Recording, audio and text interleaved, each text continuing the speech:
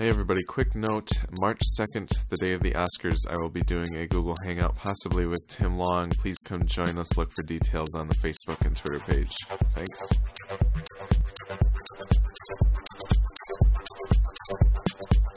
Welcome to the Midwest Film Nerds Podcast. I'm Alex. I'm Willie. And I'm Nick. Today we are going to talk about what we've been watching. We're going to go over some recent film news, and then finally we're going to do a retro review in honor of Philip Seymour Hoffman of Paul Thomas Anderson's Magnolia. Before we get to that, feedback at MidwestFilmNerds.com. Let us know how we're doing. Let us know what you want us to talk about. Tell us how awesome we are or how horrible we are. Send it there. Follow us on Twitter at MFN Podcast. Please rate and review us in iTunes and in the Stitcher Radio app. And yeah, that's about it. So I think we'll get right into what we've been watching. Willie, what have you been watching? Oh, man. Did I have a feast of film last night? I kicked things off. No, I did not. I should do that. I should do that soon, though. Yeah, Feast 2, Sloppy Seconds. What a great... Oh I've seen all three Feast movies. Have you? Nice. Are they good? I mean, the first one was cool. The first one was kind of fun. They were really good in their own way. Yeah, yeah. They're very niche. Fascinating. Yeah. Like they go there where horror movies can't. They do. They do, and it's super self-referential. Anyway, I didn't watch Feast last night. But Feast is cool. I like the first one. I watched... Well, I kicked things off with Best of the Best 2, starring Eric Roberts. And with Wayne Newton as the main villain, which is amazing. It was actually a lot of fun. I mean, it's really bad. Like, Eric Roberts is like... martial arts skills are limited to karate chops to the back of the head and the occasional front kick. Like, that's it. That's all he's got. So it really hangs on, I believe his name is Brian Ree, I believe is the actual martial artist actor.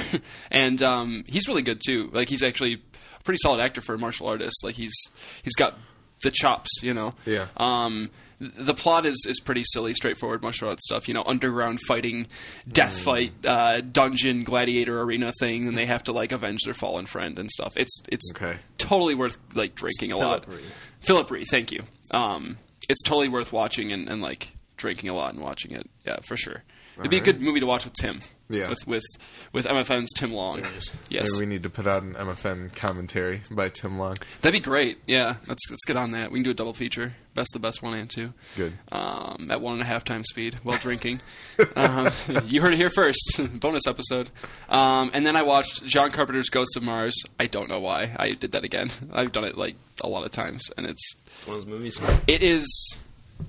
It is actually worse every time you watch it, which shouldn't be possible because it's so bad the first time. But like, this is the first movie. Like, after watching it again last night, I can safely say this is the first movie that there is nothing I like about it. There's not even like a shot that I like. There's not a musical cue that I like. There's nothing. There's nothing I like about this movie. It's everything bad about movies rolled into one movie, which is pretty sad because I love John Carpenter so much. But I don't think I'll watch it again. Who am I kidding? It's going to be on cable, and I'm going to watch it again. So you'll probably hear my thoughts about this again like 2 year from now.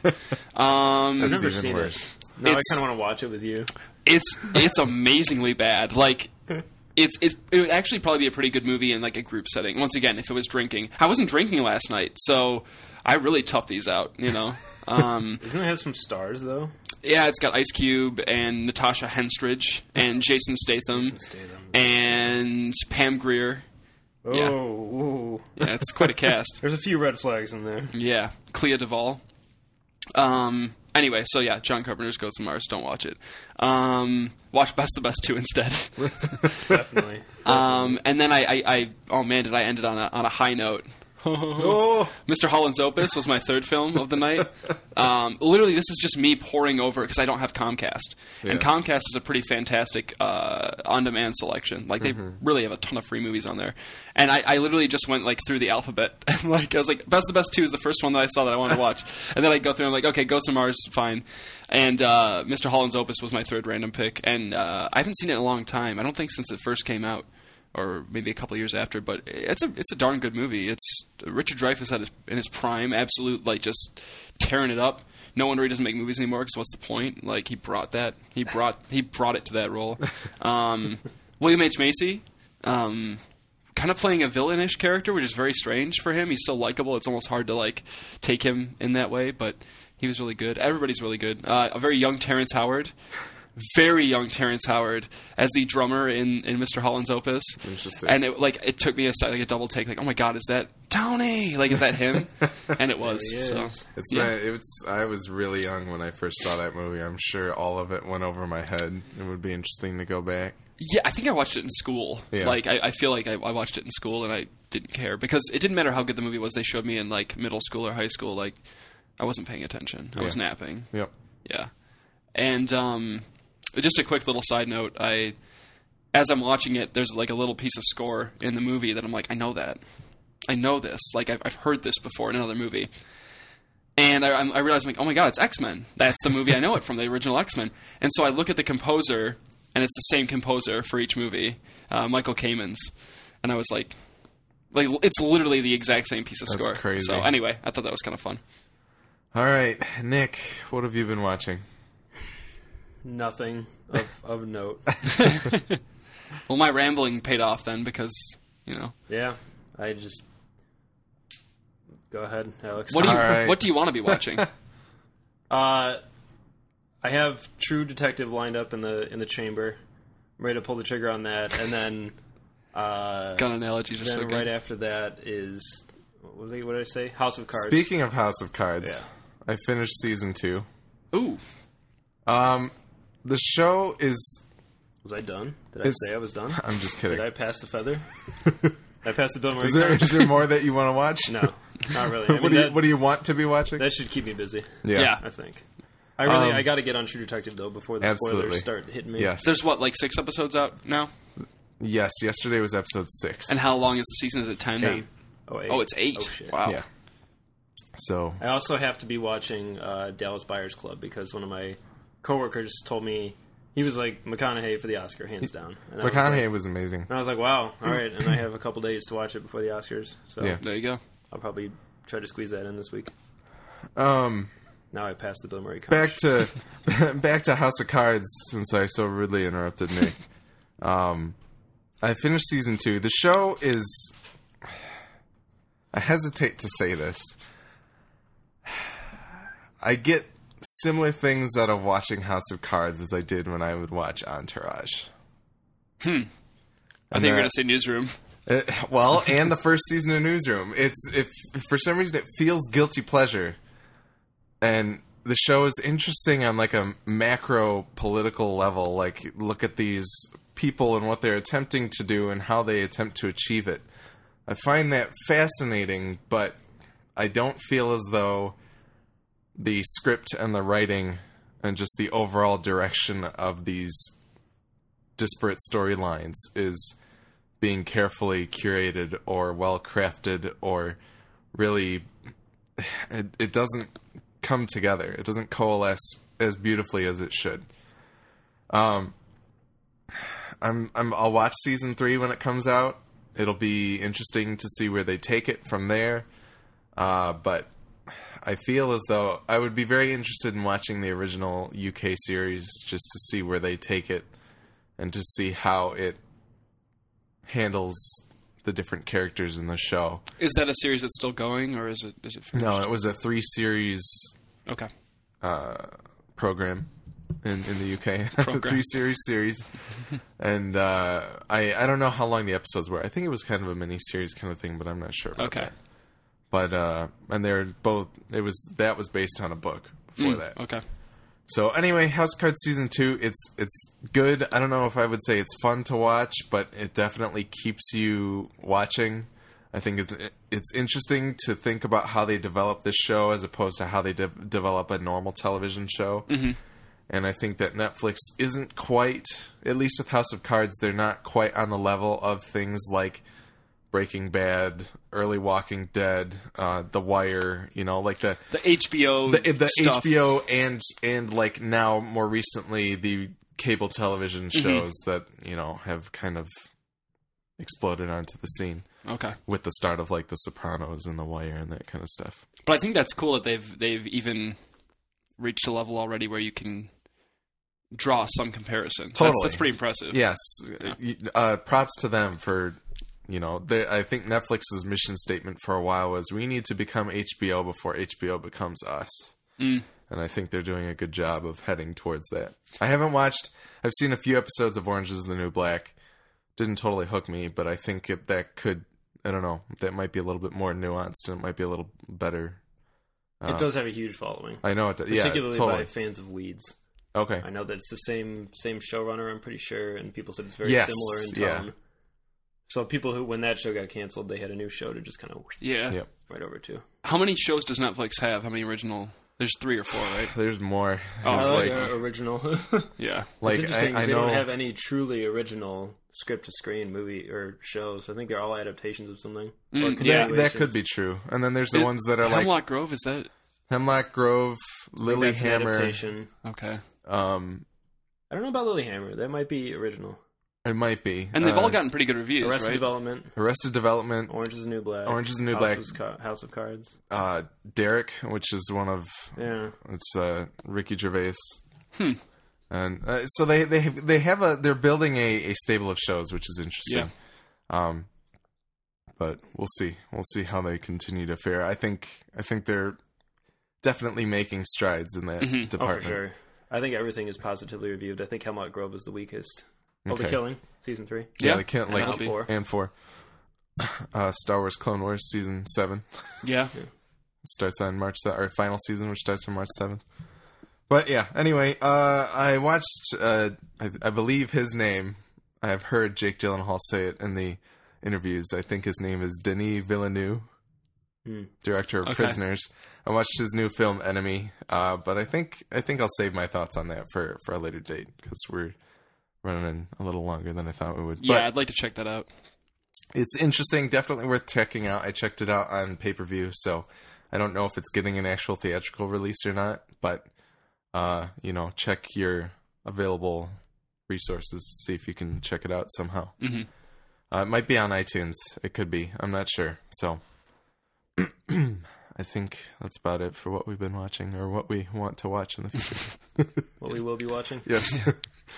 All right. So some very sad news today. Actor, director, and writer Harold Ramis passed away at the age of 69. I don't really know where we want to go with this. We can kind of go the same direction that we did on like the Philip Seymour Hoffman when Gojo was on, but just kind of talk about some of our great performances. But he's got, in all 3 of those categories, he's got fantastic work. Some of the most notable stuff, and we'll at least start with what he directed. Caddyshack. Caddyshack's like a staple of 80s comedy. It's often considered the greatest comedy of all time. Yeah. By like a lot of people. Groundhog Day, which is a fantastic movie. Amazing. Multiplicity, Analyze This, Analyze That, of course. Most National recent. Lampoon's Vacation. Can't skip that. Well, yeah, National Lampoon's Vacation, excuse me, which is written by John Hughes. Mm-hmm. That we got to do that bonus episode. Yes. Bonus episode forthcoming. Yes, still forthcoming. And I think most recently Year One. I haven't seen Year One. Did you guys see it? I did. Okay. Wasn't very good, but that's okay. Yeah.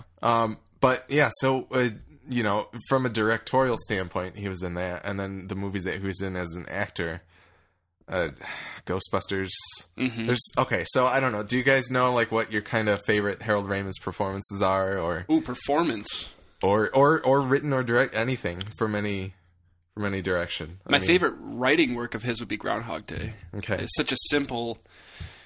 You almost wonder how it wasn't made before. Because it's such a simple concept, but it's handled so well, and it's great. And it's such a great character piece, and so funny all the way throughout. Absolutely. It doesn't force a single joke. It's naturally, and that's one of the things that his writing style is so naturally funny. He very rarely had to stretch for a gag or anything like that. Especially early on in his career. Performance-wise, it has to be Egon Spengler. I mean, it seems like the obvious choice here, but he's great. He's a character, He's a legitimately compelling character, even though he's a comedic character. And in that first Ghostbusters, he's very much there mostly for tech talk and psychobabble and but it's all still laughs. really funny. Yeah, he's very funny. I mean, he's got some of the best lines in the movie. It's some of the best moments. Easily. Yeah. It's some of the best stuff. As far as from a directing or from a writing standpoint, Did I say Groundhog Day already? Yes, Yeah, I did. Okay, for forget already, that yeah. then. Yeah, not year one. Nick, how do you feel about Harold Ramis? I just want to refer to it now as Harold Ramis Year 1. It's not. I'm not a huge Harold Ramis fan. I like him. Yeah. He's one of those guys I've always been like, oh yeah, I like Harold Ramis, but he's never comes to mind as, well, I'm like, oh yeah, one of the greatest comedic directors, but he does deserve a lot of credit. I mean, Ghostbusters is such an original... My friend and I were just talking about this like 3 or 4 days ago. What a bizarre concept Ghostbusters is, and the fact that it ever even worked, period, let alone was as good as it is remarkable. Yeah. Like if you just look up the synopsis for Ghostbusters. It's It's going to be like 4 Birthed guys from the minds of Dan Aykroyd and Harold Ramis, 3 unemployed parapsychology professors set up shop as a unique ghost removal service. If you read that today, you'd be like, no, that sounds awful. That's in the bargain Yeah. bin at Walmart for Yeah. sure. And yet it's a perennial comedy classic. It's Yeah, so good. absolutely. And I think he's a huge factor in that, obviously. But I'm a huge Groundhog Day fan. I'd say that's my favorite movie of his. Because that type of paradox is a huge favorite thing of mine, which is why I love like Source Code and other fiction that has to do with that idea is so much fun. And so that's just a phenomenal movie. He's also really good, by the way, in Orange County, which I forgot he was somehow I forgot he was in until just recently, or just today earlier. And he has a line in that movie that like I use in my everyday conversations, and it's he inadvertently gets high on pills, and he has a line where he just looks at the main character, Colin Hanks' character. He just stares at him and he goes, "You and I are the same height. That is neat." And I like to say that like when I see something cool, I'm like, that is neat. Like I say, so thanks Harold for incorporating that. I in liked my him life. in Knocked Up too. He plays Seth Rogen's dad. Yeah. And I thought that was a cool kind of passing of the torch Yeah, moment. Yeah, totally. I like Stripes a lot. I think He my wrote love- Animal House too. Yeah. Jesus. Stripes is something. I think my love of Stripes is kind of born out of my dad's love of Stripes. So,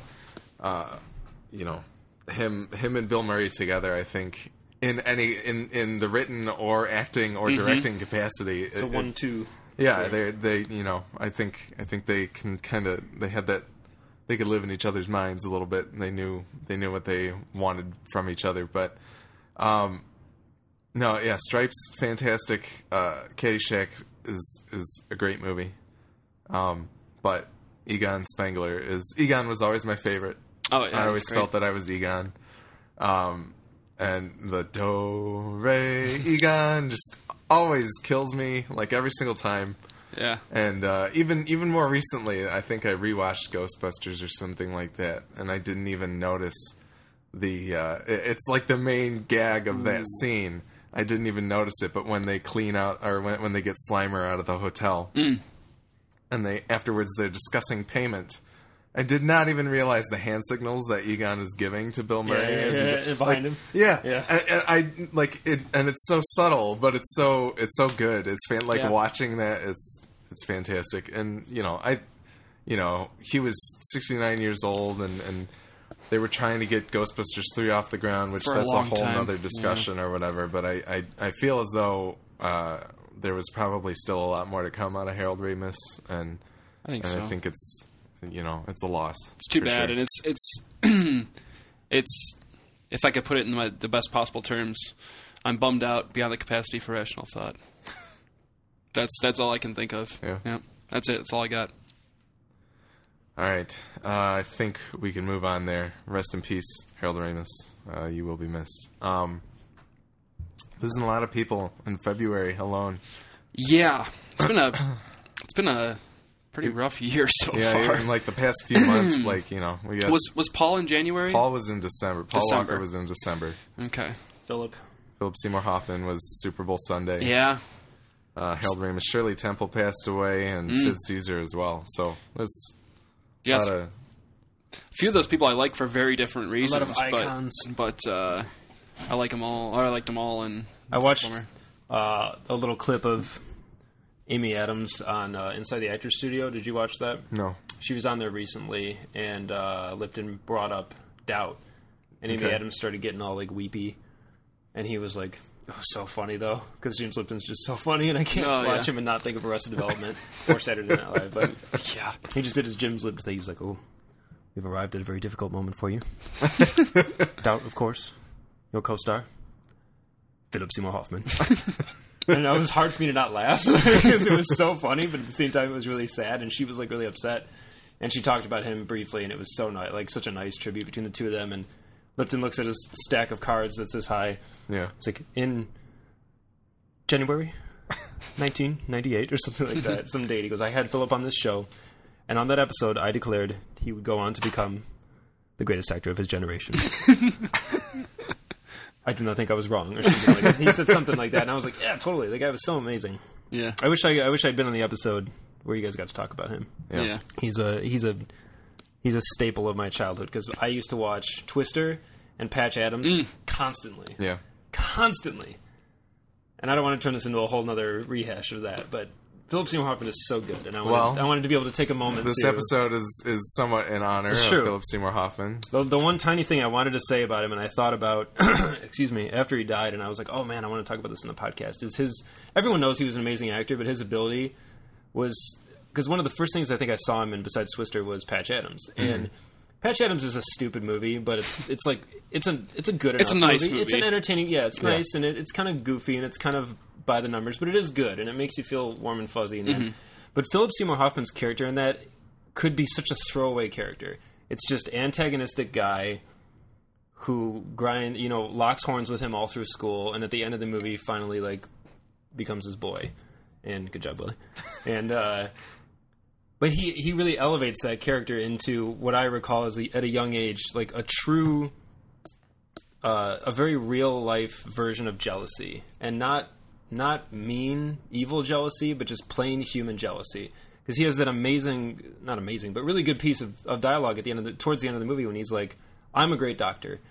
And Philip Seymour Hoffman says, I am a very good doctor, and I study my ass off every day, all night. I work this, I do this many clinicals, I do this. That's what it takes for me to even be a very good doctor. He's like, but you have it natural. And it's so good to watch that character actually grow to the point where he understands this guy's not his enemy. He's just a very gifted guy, and he shouldn't try to hold him back for that. And even at a relatively young age, that stood out as a very human character who I understood. I was like, I understand why he's jealous, and there's nothing wrong with it. He understands it finally. And I think a lesser actor would have been a way more forgettable character. Yeah. And totally. It's such a shame. And Absolutely. I'm glad we get to talk about Magnolia and him in it. Let's do that. Yeah. We right can now. move right into our review of Paul Thomas Anderson's Magnolia. I just want to watch it again right now. Magnolia, starring Tom Cruise, Jason Robards, Julianne Moore, Philip Seymour Hoffman, William H. Macy, John C. Reilly, Philip Baker Hall, so many people, Alfred Molina, Michael Bowen of Breaking Bad fame, Luis Guzman. The synopsis says, an epic mosaic of interrelated characters in search of love, forgiveness, and meeting in the San Fernando Valley. Pardon me. So I have not seen this movie before. This is an Alex List of Shame film. It was, anyway. And, Nick has been pushing for a while for me to watch it at the very least. And then it kind of, ended up being something that we could talk about in relation to Philip Seymour Hoffman at the very least. But, I think it's one of those movies. I want to watch more Paul Thomas Anderson anyway, because this is maybe his third film that I've seen. But, yeah, so I don't know if you guys want to talk about or how you first felt about the movie, if that's any different from how you feel about it now. The movie came out in 1999, I should say. It's not to turn anybody off. This shouldn't turn you off. It's 3 hours and 8 minutes long. Very long, kind of pretty uncommon. It's a double VHS, as we were talking about the other night. 2 VHS taped together. For you kids out there that know what a VHS is. But, Willie, how did you feel about Magnolia? How do you feel, and how did you feel? Well, I saw it. I remember seeing it when it first came out on video, on VHS, and I remember the cover art was really interesting, and I was like, yeah, I didn't really know. I knew Tom Cruise, obviously, but back then I didn't know who John C. Reilly was or Philip Seymour Hoffman or anybody. So the cover art was enough to make me interested, and the fact that it was 2 tapes long, I was like, I bet this is a beast, so let's check it out. And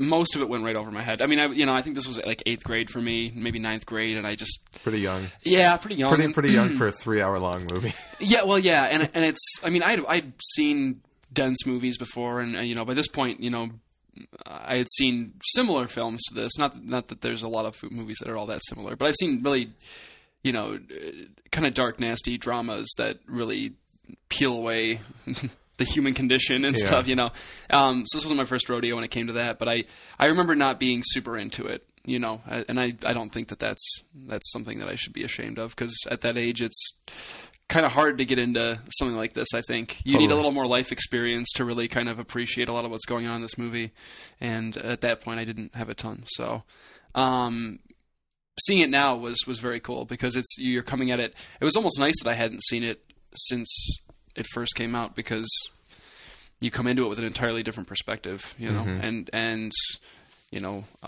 movie like this makes you think about your own experiences and how they may or may not relate to some of what the characters are going through. I think there's a character in this movie for anybody to latch onto. Absolutely. And I think some are easier to latch onto than others, certainly, but I think that almost anybody could watch this movie if they give it a fair shake and find a character that they relate to in some way or another. I was just thinking it'll be interesting to kind of revisit this one as you go through life. Yeah, I'm almost okay with not watching it for a good chunk of time. Not because I don't enjoy it; I enjoyed it quite a bit, but I think it'd be cool to watch it again. You'll see something completely different. Yeah. And then listen to this podcast and think, "Wow, I sounded really stupid on an episode." What a young buck I was, But I really enjoyed it, and it's certainly not a movie that I could suggest to just anybody, and that's not a slight against anybody in particular. It just, I don't think I would be like, hey Dad, you should watch Magnolia. I don't think he'd like it. And I think that's okay. This is not a movie for everybody. And, I think this is one of those movies where it's a filmmaker. And I think most of Anderson's movies he's a filmmaker's filmmaker. Like, he makes movies that even the most astute studier of film could watch and just be like, oh my God, how did you pull that off? Yeah. And I watched Nick do it a few times while we were watching this movie, and he's seen this movie, probably a dozen times by now? Not that many. But you've seen it quite a few, more than us, certainly. Yeah. And even Nick, on a repeat viewing, he was like, good God. Like, and Nick's has studied this stuff, so it's impressive right there. That's, and I think that's one of the reasons why perhaps this wouldn't be for everybody, because a lot of the enjoyment of the movie, I felt, came from the beauty of the filmmaking itself, and not always necessarily from the narrative, although that's fantastic too. But yeah, I really enjoyed it quite a bit. All right, Nick, Magnolia. I love this movie. This is one that I consider a 10, and I hand out maybe 15 movies I give a 10 to or something, but.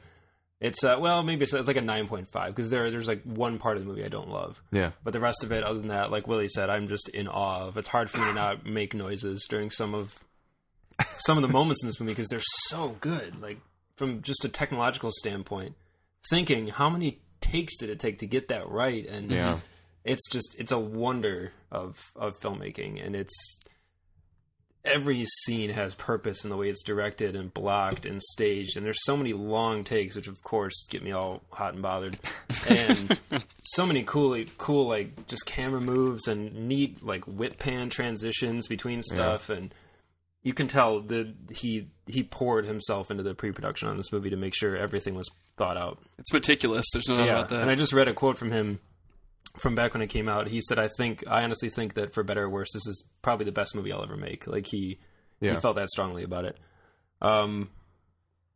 It's pretty plotless. Like, I get if some people are like, oh, I hate it because it doesn't have a plot. I'm like, well, you're not wrong. But at the same time, it's not a great reason to not at least watch a little bit of it, because I think it draws you in really quickly. The whole opening sequence is really fascinating. Mm-hmm.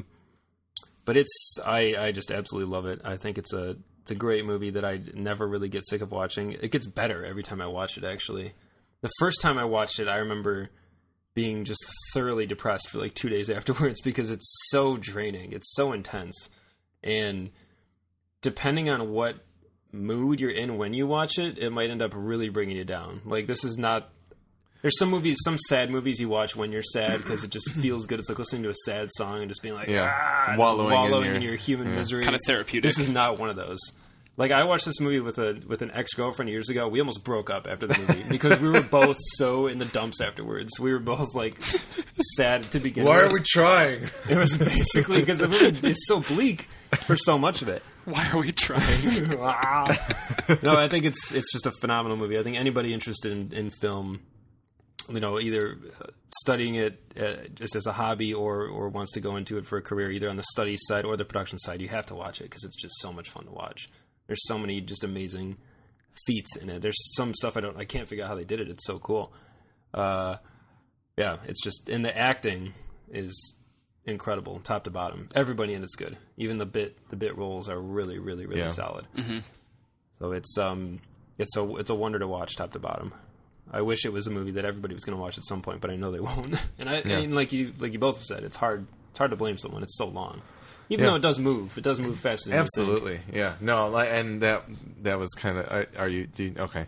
I was very surprised at how the momentum of the movie. I think for 188 minutes long, it definitely continues to pull you through without. You know, I didn't really notice anything that particularly slogged for me. I know, Nick, you have a few scenes that you kind of feel as though you could have moved on from, or, you know. They were better this time around, yeah, definitely. But there's still like one or two where I'm like, and not to derail you, but I remember we said this after we watched it too, that even if you shortened scenes, it would only be for the purpose of shortening the movie because the scenes aren't even bad. Like, there's nothing bad. There's one long scene of Jason Robards talking, and it doesn't even cut. It's just over Philip Seymour Hoffman's shoulder, and he's talking, and it goes on and on and on. It's like 3.5 minutes of him just acting, and you're like, oh. And that's a technique that that a lot of filmmakers use. Well, if they don't cut, they're making you anticipate that cut because every time there's a cut, your brain gets a fraction of a second to refresh itself, and your attention is re-grabbed. So, man, in order to watch somebody act like that too, it's crazy stuff. Totally. I didn't necessarily feel I felt like with the way that at least Nick was kind of building it up in my mind, I felt as though I was going to watch this movie and just be completely soulless afterwards, like drained. And I didn't really get that aspect of it, and I think it might be. I think in the end it's somewhat uplifting enough that it is. It it doesn't. I didn't. I don't know if I'd ever watch this movie with somebody and like want to break up afterwards unless it was like, extenuous circumstances or something like that. But I could be wrong. I think some of it might be depending on who you kind of connect to throughout the time that you're watching it. Mm-hmm. Mm-hmm. Yeah, definitely. Yeah. And I don't know if I'd say that I singularly connected to one person as of yet. And I think that's something that could change through time. Like I said, I can come back and revisit this 5 years from now and get a completely different read depending on what I've experienced, and then just also paying attention to different things in the movie. And I think that's very interesting. It's a very, very what's the word that I'm thinking of here? Loquacious. It's a very ambitious movie. It's super ambitious to be like, I'm going to take all of these different people and intertwine them, some of them in very ancillary ways and others of them in very connected ways. Mm-hmm.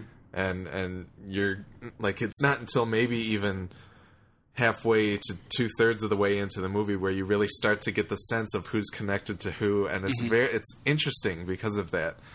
And I like how the beginning of the movie, at least for me, set me up into being like, you're going to be shown these circumstances, and there's going to be some sort of influence that they all kind of have on each other, but how it plays it, like, you don't know how it's going to play out in the end. And I liked having that like primer of Ricky Jay's narration over those different stories. That definitely kind of puts your brain into the mindset to begin to comprehend the movie that you're about to watch, and that's very, very cool. That's such a great narration. Yeah. Absolutely, all of the acting is fantastic. The score is really, really, really good, and it kind of I found myself at many times being like, has the score stopped at all in this movie? Like, has the score ever stopped? And I find that very interesting. It feels as though it's kind of there throughout, and then even when there's kind of source songs that are kind of put into certain places, it all kind of coalesces and flows very well together. And it's absolutely beautiful. I was trying to find if I could see like the average shot length of this movie and maybe compare it to something else, compare it to like Transformers or something. Yeah, it is a weird movie because there are a lot of really long takes, but there are brief segments of quick cut. Yeah, like especially early on. Yeah, so it might never really settles into a huge rhythm, which is interesting. It keeps you. I think it's an interesting thing going off what you said about like the web of people and how you eventually find the center of where they all connect. It feels like an incredibly realistic movie in that regard. That you think about, you get up in the morning, you go out, you drive to work, whatever. You're passing all these people that you're just kind of swinging past each other through life, but what you do in that day may impact that person, and then they'll carry it to someone else. Totally. And you just think about the way a lot of the characters in this movie, there are some that are connected that never actually meet, that influence each other somehow.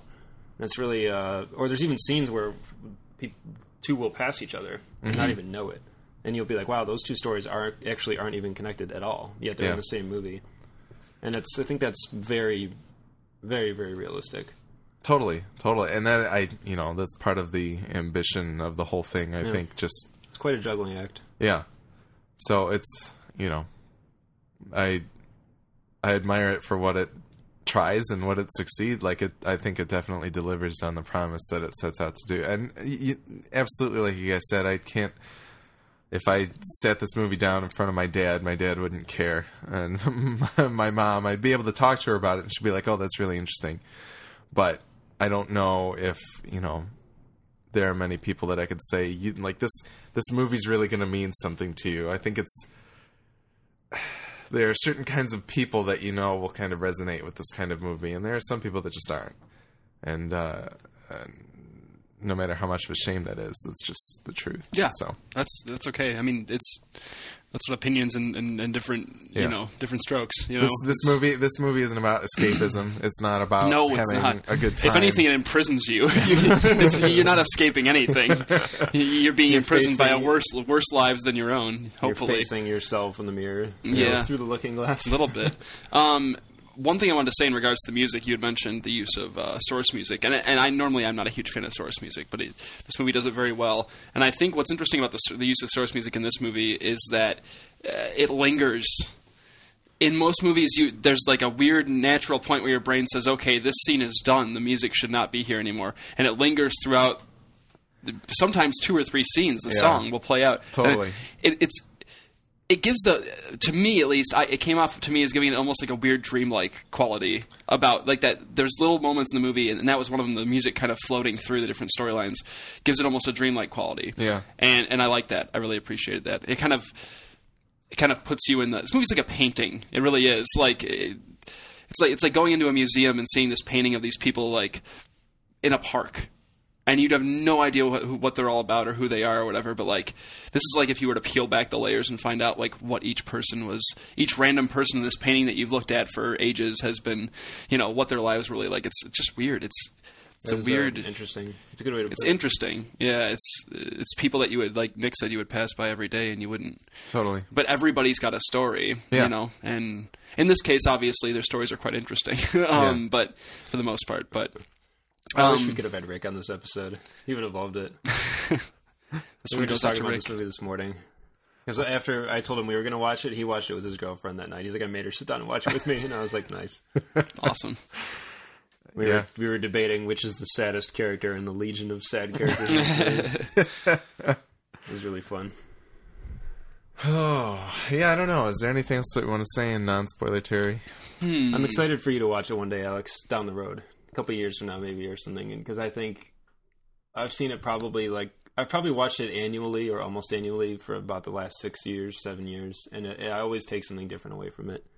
I think it does have a lot to do with where you are in your life. And like I said, what you bring to the table when you watch it it's going to bounce back at you. It's interesting. And right now there were no moments of Alex's tears, but I could see at some point in the future just being like. I remember the scenes still that really either moved me immensely the first time I saw it, or like if you watch it by yourself, you might get hit a lot harder with some of the moments. But I still carry a lot of stuff with me even now that I remember hitting me from the first virgin viewing of it. The most powerful scenes or the like funniest or weirdest moments that you still carry that anyway. Yeah. I'm really excited now to watch Punch Drunk Love. I think we should watch Punch Drunk Love together soon because I want to get your read on it. I've been interested in Punch Drunk Love for a while. So good. We will have to do that. Yeah. All right. I think that wraps up our non-spoiler section. We will head into the spoilers after a quick break. So we will.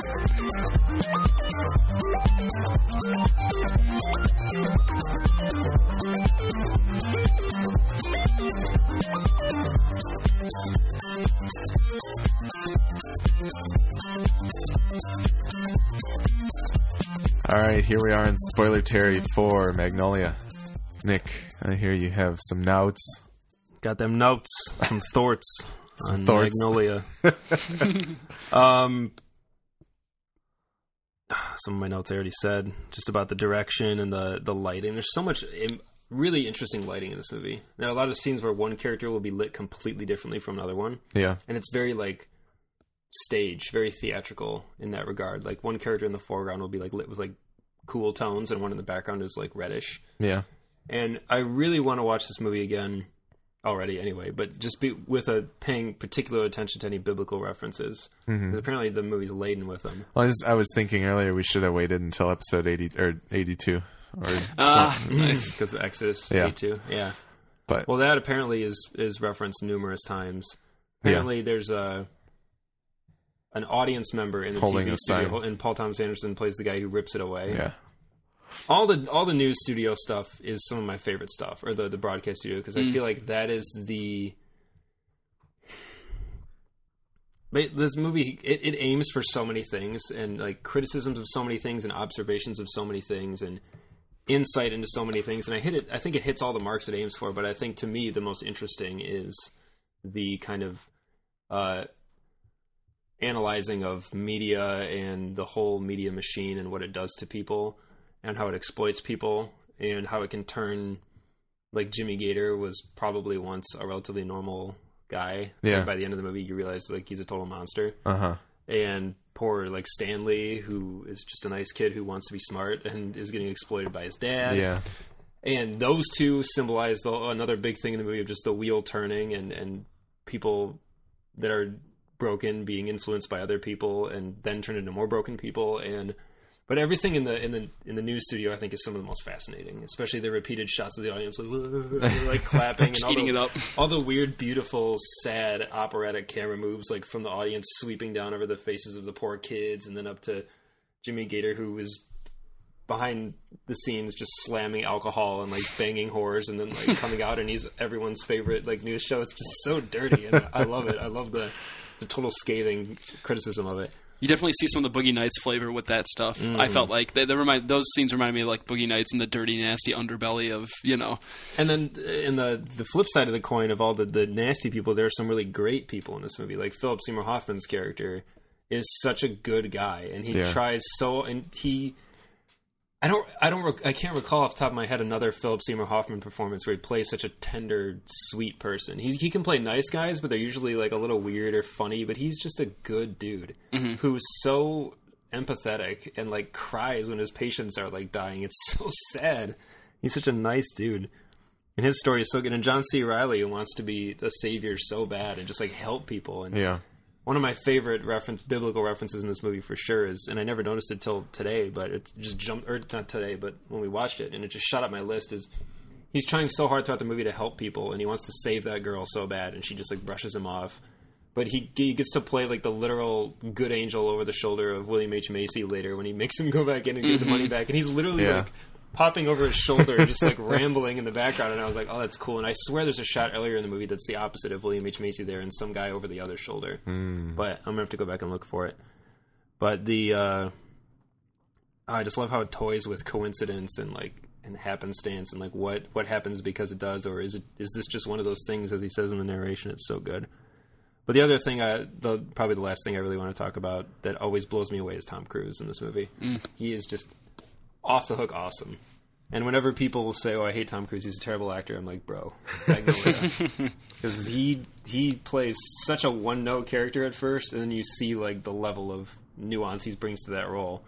And by the end of the movie, that scene at his dad's bedside is the one where I'm always like, like when there's just a shot of him clenching his fists together so hard and just weeping, I'm like, oh my god, this is so sad. My eyes are sweating. What's happening? Yes, this guy wants so badly to make, even after all this time, he wants to make amends with his dad and just like be okay. He's almost angry that he almost comes off as angry that he still loves him. I know, like he's pissed. That's why it's so beautiful. You think, how long has it been since these guys even looked at each other? And he still can't help but yeah. And then that final moment where all hell is literally breaking loose outside, pretty much, and he just hones in, and then there's that look between the two of them. They finally share a look, and it's like almost like a calm. It's so good. Ugh.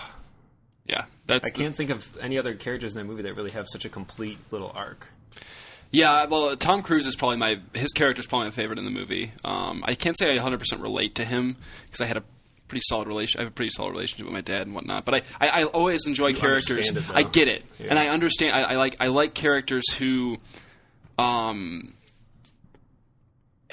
a lot of fiction in general, you see the bad guy who's got, the kind of crummy dude who's really got a heart of gold down there, that he's like just built layers of armor up because of the things that have happened to him.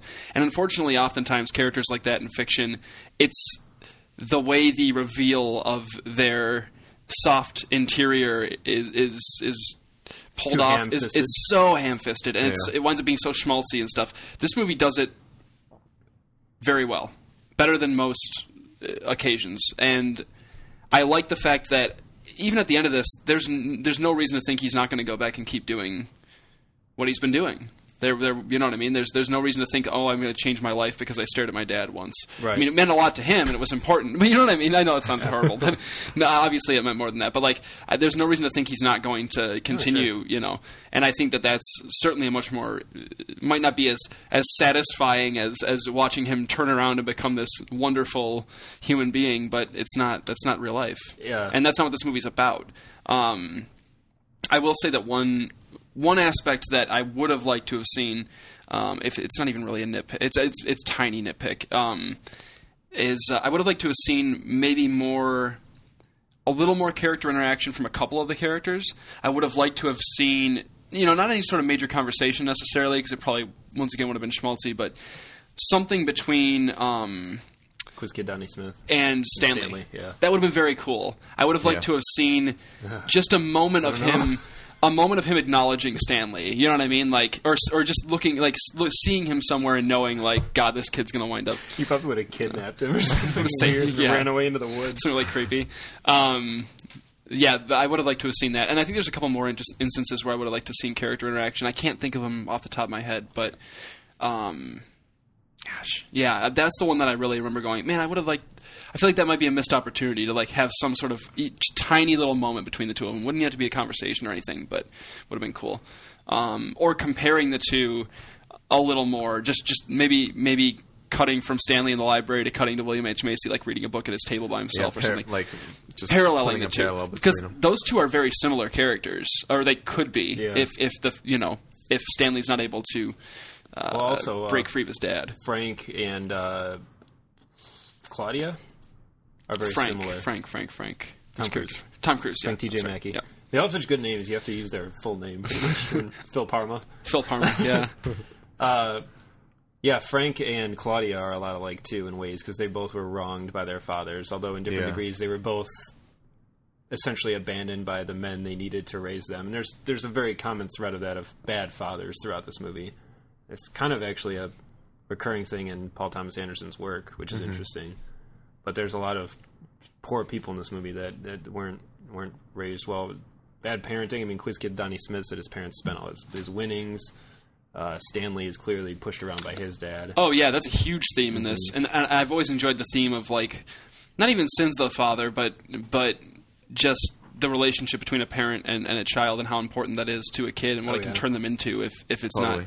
not. And that's one of the reasons why I like Lost so much. There's a ton of that in Lost. That's one of my favorite aspects of that show. But this one does it very well, and I like how each relationship between a parent and a child, or now an adult and their parent, is different. It's not all regurgitating the same kind of stuff. You know, there's a different reason for why they've become the way they are in relation to their parents, and I like that. I also wanted to mention, I just realized now that Phil Parma is Pill Pharma, which is kind of funny. Like pharmacy and pill, because he's the nurse. Anyone? No? Kind of. Yeah. I think that's intentional. I'm just saying. Phil Parma's a really stupid name, so like a good name, but a stupid name. Anyway, so yeah, no, I like the relationships between all the parents and kids. Yeah. Oh, such a good movie. I want to talk about the frogs. Yeah, thank you. Do you have any Yeah. other broad thoughts before we get to the frogs? I think you guys hit a lot of the good notes. I don't know if there's anything that I particularly want to. I might think of it as I'm kind of going through this, but the frogs.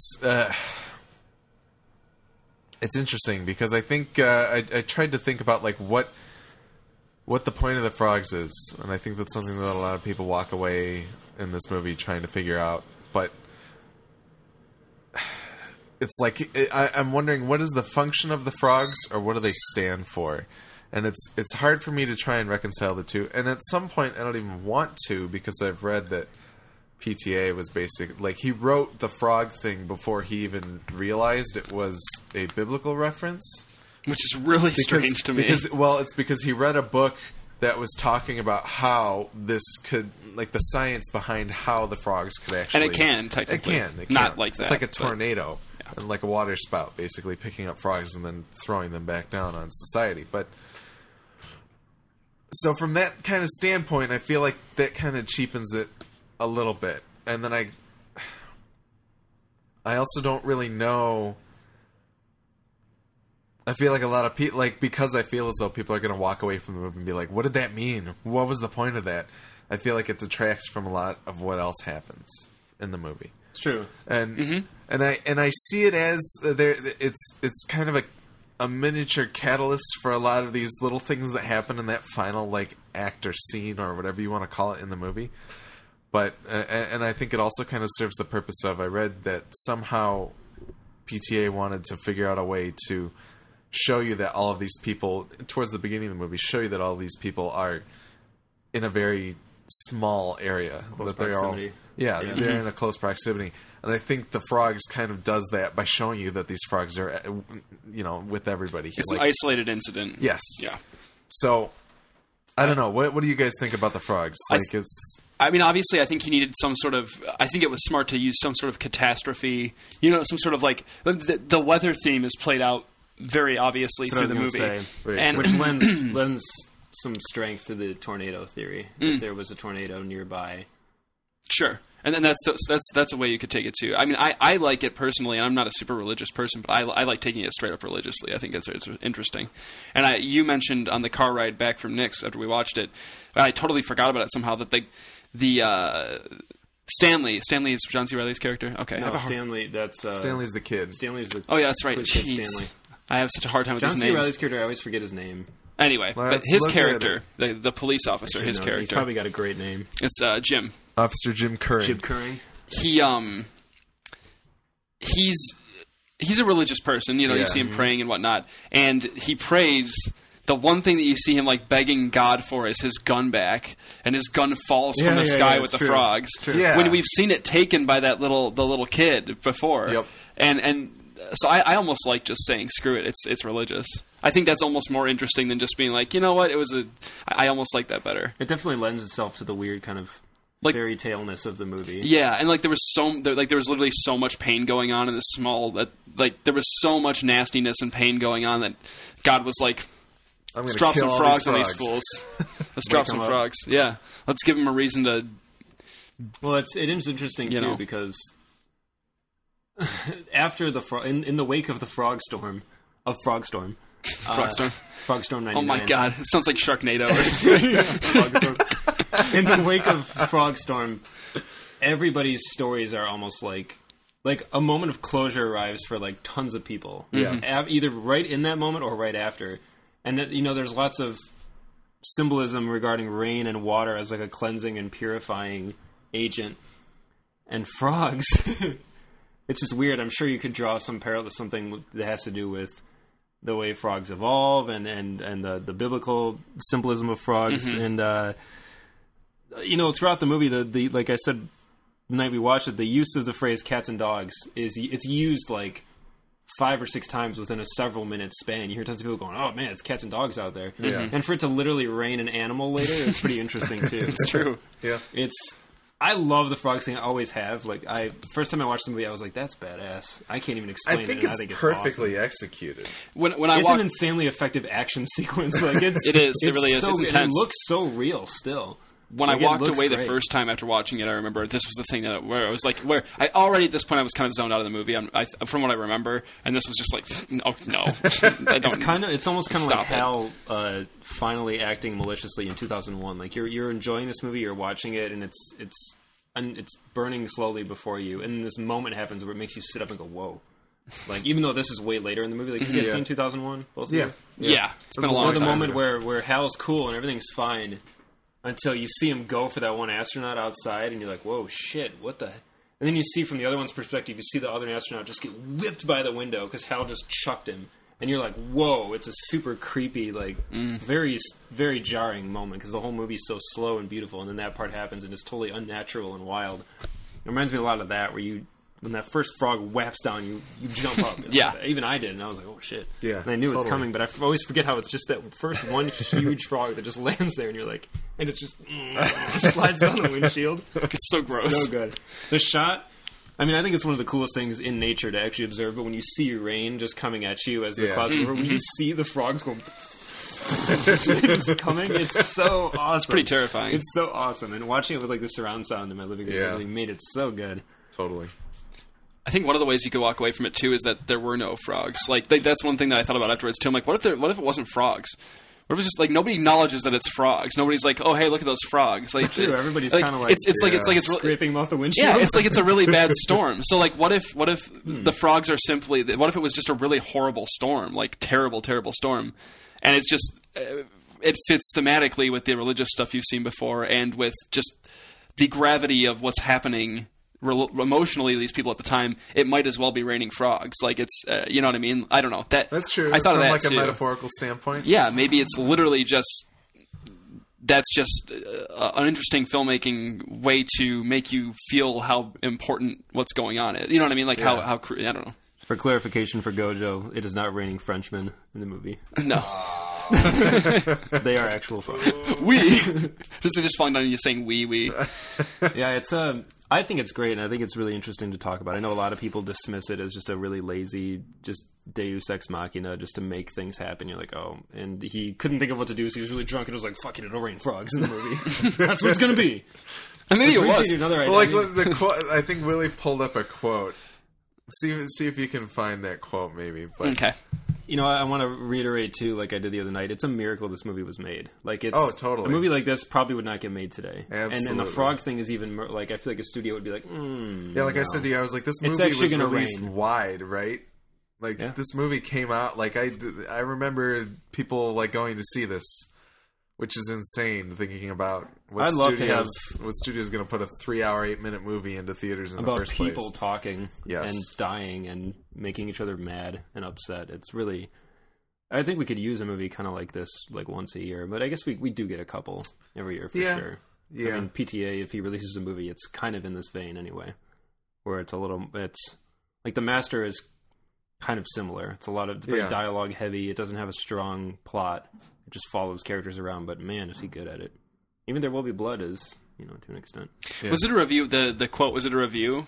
Was it like a review on like No Rotten Tomatoes, or was it like Paul Thomas Anderson was like That was a quote from him. He says something like, sometimes you're going along with your day and then it's raining frogs. Yeah, like And your I was day like, just falls "What?" apart. yeah. That was a really weird quote.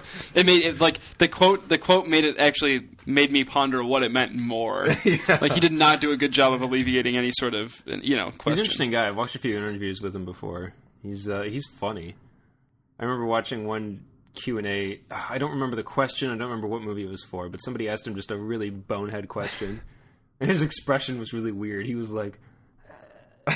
you could see his brain like trying to answer, but then he was just like, nah, and just like waved him off. It was really funny. I do have to say on record that I have to revise my top 10 of the year. I don't know how I missed over Inherent Vice, but man, oh man, after rewatching this too, it's Paul gonna be Thomas good. Anderson's next movie, starring Joaquin Phoenix. Yes. Once more. And sadly, no Philip Seymour Hoffman in this. Yeah. Would have been good to go out with a PTA vehicle Yeah. instead of Hunger Games, but what are you going to do? It's alright. At least he was the best part of this Hunger Games movie, in my opinion.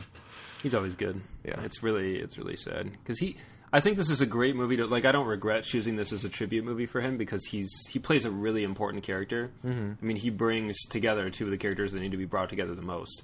And his scene on the phone where he's talking about it is amazing, and he's very, very, very good in this movie. I do wish we had had time to watch and talk about Punch Drunk Love because I feel like that's also a really great tribute movie for him. He's a bigger force in that movie. Yeah. Yeah, I couldn't find it, but No, basically he probably he does. didn't explain it well. He just basically said that, and it was like, next question. He's like, but it rains frogs sometimes. So what else do you got? He's probably so sick of being asked about it. Probably. It's like frogs People raining. come up to him and be like, hey, explain the frogs. Probably like, I'm sure there's some famous literary allusion where people were always, can you explain it? No. Rosebud. Yes. Would you prefer it if I made it like Literally Dogs. cats and dogs. yeah, like actual cats and dogs? Would that have been better for Frogs you? is perfect. It's so bizarre. It just freaks you out. You're like, Yeah. oh, this is weird. Yeah. This is really I even remember hearing about the frogs, and I forgot about it when we sat down I'm glad to watch you the did. movie. I remember Oh, hearing about absolutely. the Me frogs too. back in the day and wondering, like, what is this? Is this movie trying to be like a... Like, I had no concept of the movie. And I Like, is thought it a was, fantasy or I thought it was like almost like a literal modern retelling of the Old Testament or something like that. I was like, what? But no, it's... I definitely think the frogs are interesting, but I feel as though sometimes there's so much more to think about that I feel like it distracts Overshadows. from that a little bit. Yeah, And I think it feel- can. I think if you treat it the same way the characters do, where they're like, just accept Very it. true. yeah, drive through the frogs and get Very home. true. Crush the frogs. Oh, And that's name. there's a new thing. There's a new. It's like a blow the ice pack. This movie really crushed the frogs. When did it rain frogs in this movie? Yeah. No, I think it's a brilliant movie. I think it's phenomenal. It is quite good. I would say it's probably my favorite of his. It's his favorite of his too. Sorry, I did rewatch Boogie Nights, but it'd be hard to say. I don't know. All right. Well, I need to watch more PTA, but Definitely. I think that What have you wraps up. seen? There Will Be Blood, No. this, and Master. Yep. Oh, you need to see Boogie Nights. Woo! That's a ride. I mean, this is a ride too, but that one's like, good God, Boogie Nights is great. how much more deplorable can these human beings get? All right. Thank you for listening. Feedback at MidwestFilmNerds.com. Let us know what you thought about this episode or any other episodes or anything.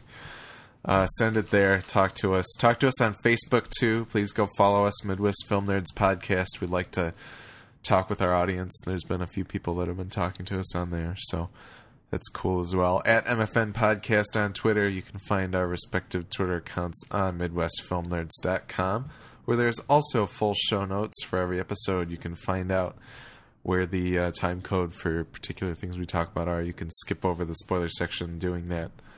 But yeah, I don't know. At Mr. John, thank you for our artwork and music. And